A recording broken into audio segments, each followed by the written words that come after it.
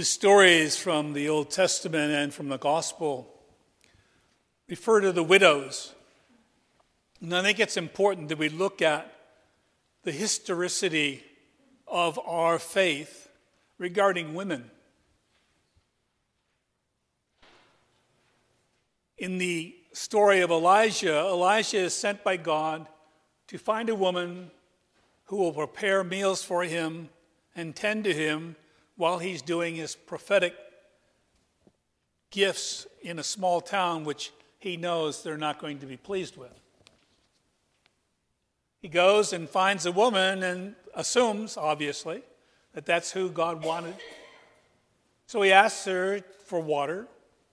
She goes to get him water, and then he says, "Oh, well, I'd like a cake too." And she talks to him and says, and remember now, this is really critical, she's not an Israelite. She has nothing to do with the current faith of Israel. But she said, "Well, I only have a little jar of bread and little thing of oil. That's all I have, and I'm going to eat my last meal and die." And Elijah says, "Whoa. Go ahead. God has insisted that you will have enough meal and enough oil, all that you need." So she does what he asks out of faith in him and the word of God. The prophet speaks. And it worked. She had meal enough, for bread enough to feed her household. From little to an abundance because of faith. The second story is the one that I missed for a long, long time in understanding. It was the woman who, after all of these people who had wealth and everything else, put their money in the treasury, lots of it, she came forward with 2 coins equal to a penny. She puts them in, and Jesus makes note that her gift was really important. She gave all that she had. The point I want to make here is that I didn't understand a lot about this passage because I never thought about the condemnation of the scribes in the beginning. Jesus was really upset with the scribes. He talked positively about the scribes in other passages, but here he directs them towards condemnation. So what's that about? Well, the scribes were in charge of the assessment of widows. And they got to play games with the treasury. They could up the ante, they could change the rules to whatever they wanted so that their abuses were responded to in like kind and they could benefit with their great life. Actually, if you look at the story closely and the way it's written, this woman coming forward who was in poverty, she was in poverty because of the scribes. She had what little she had because the scribes had taken her livelihood.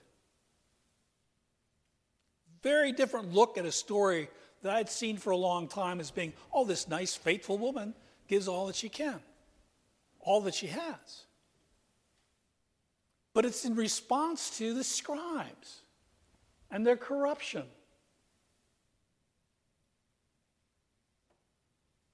I think historically we need to better understand some of the stories about women in our scripture. Better come up with some better understanding of, number one, their faith, which stands out boldly, their commitment to God by just doing what is asked without question.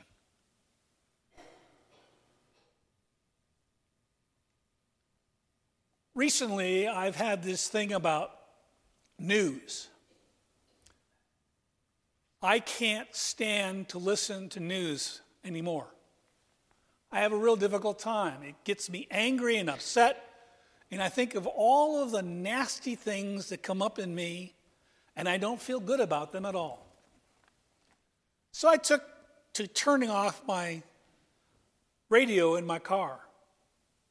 And I went and found a couple of CDs that I had liked and had in the past and so forth. The first one was Jimmy Smith, and David and I know Jimmy Smith well because he was a wonderful jazz organist on I think it was a Hammond, yeah, anyway, sort of a local organ. But he played this beautiful music, and I was depressed as all get out because I was living in Cleveland going to college, and it was snowing and raining and sleeting, and I didn't want to go outside, but I had to go to classes. I had to carry my books through the rain. I didn't have adequate cover for them, and I would get back and sort of have half-torn pages in my textbook. So it was a very depressing time. Well, my roommate said, Skip, you look really punk. Terrible. So I got an idea. He says, here, I want you to play this album. And he played Jimmy Smith's The Cat. Jazz. New Orleans, all over jazz. And I listened to it, and all of a sudden, I was aware that my spirit suddenly changed. I could deal with the sense that I was still frustrated, anxious, and angry, but that music sort of rung, and it was just so uplifting. Well, the other music that I pulled out of my history was Phil Collins. Seriously. Well, I put in that CD and I was playing that, and I'm cranking it up and open up the windows of the car and just singing. And all I could think of was there was a ad of some course where a woman comes up, she's singing the music, and all of a sudden the guy's next to her, he rolls down his window, he's singing the music and everything else, and it was just really neat. They were traveling down the road singing the great song. Well, Phil Collins for me was really something. He did a lot of songs well, but on this album, there were 3 pieces that really struck me as profound. I've studied a lot of storytelling, and I come from a tradition with my father and my grandfather and my great aunt of being storytellers. Well, Phil Collins has a storytelling nature about himself. And I wanted to share with you some of the words of one of these songs that moved me. And here I am talking about these 2 women trying to figure out what's going on in the scripture. And he has this song, and all of a sudden I realized after listening to it for about a week and a half that it was fitting for this morning.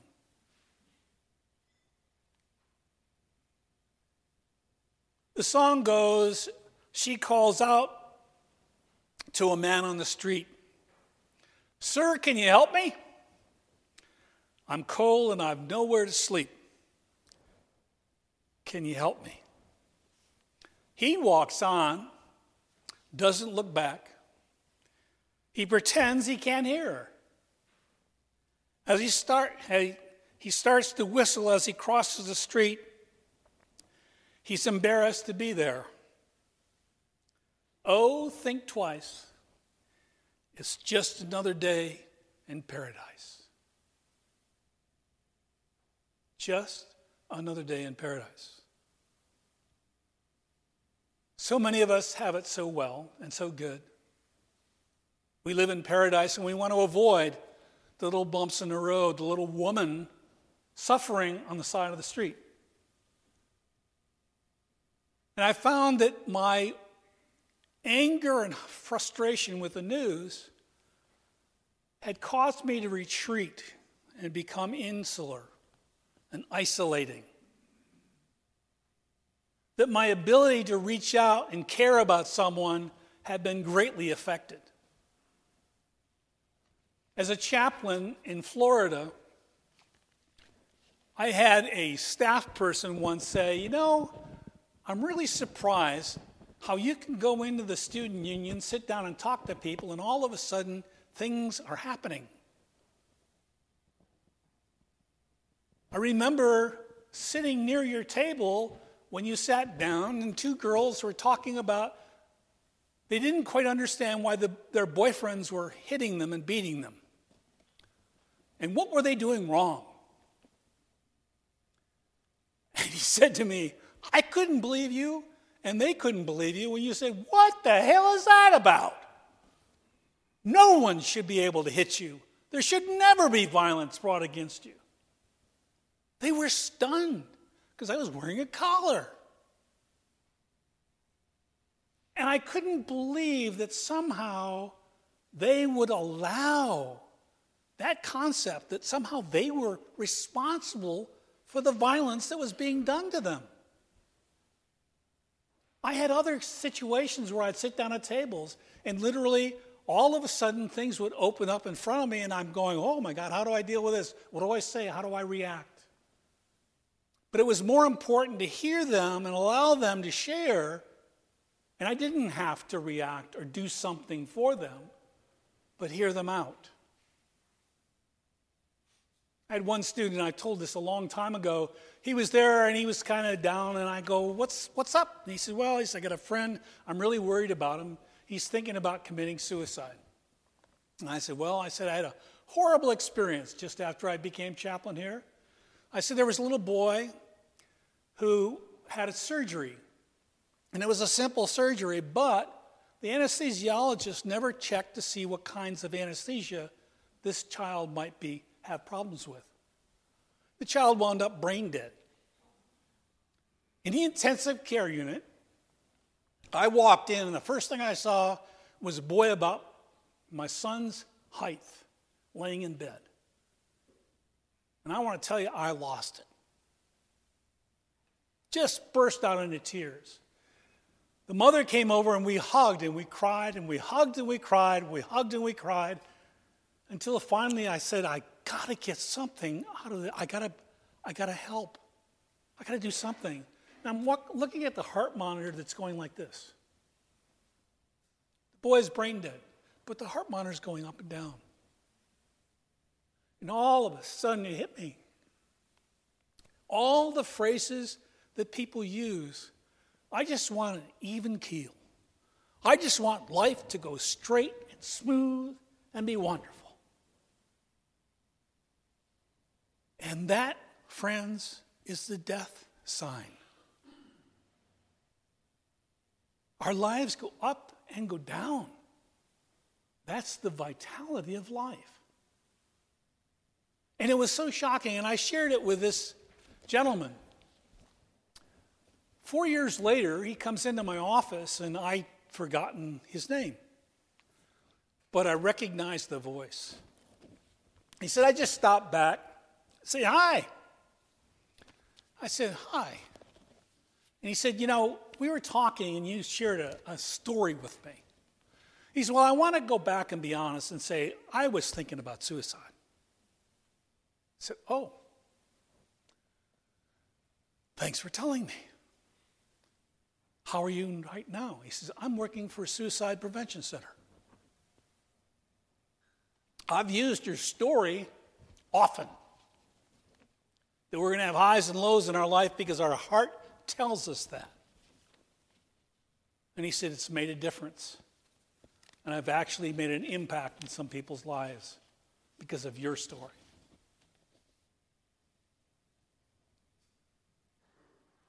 When I was a chaplain, I was attuned to listening. I was attuned to being present, attuned to being with people. And also, they were with me, and they helped me through other things too. It wasn't just a one-way street. What I realize, though, now, currently, I'm getting so close, willing to close off myself to all of these other actions that are going on around me. And that, to me, violates the very love that God calls us to be overly generous in love with others, regardless the cost, vis-a-vis the faith of the two women. Their faith was alive and responsive to the needs of others. We need to put ourselves back in that kind of place.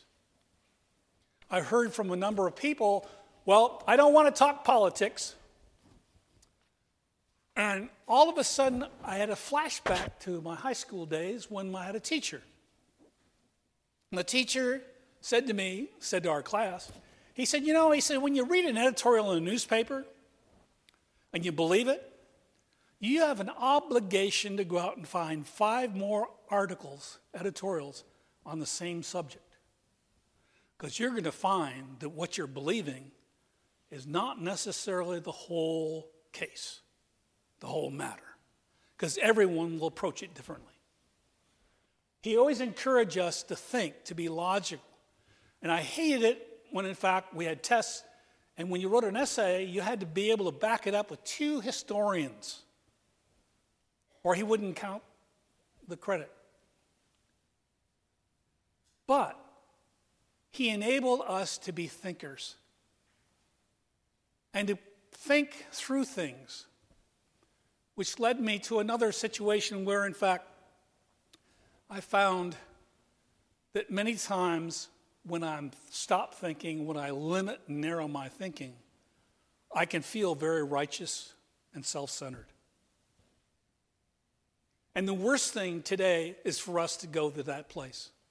The worst thing is for us to avoid conversation, even though sometimes it's a disagreement with an individual. Because it's in our disagreements, if we're open to hearing, this is about the learning process in the way of love.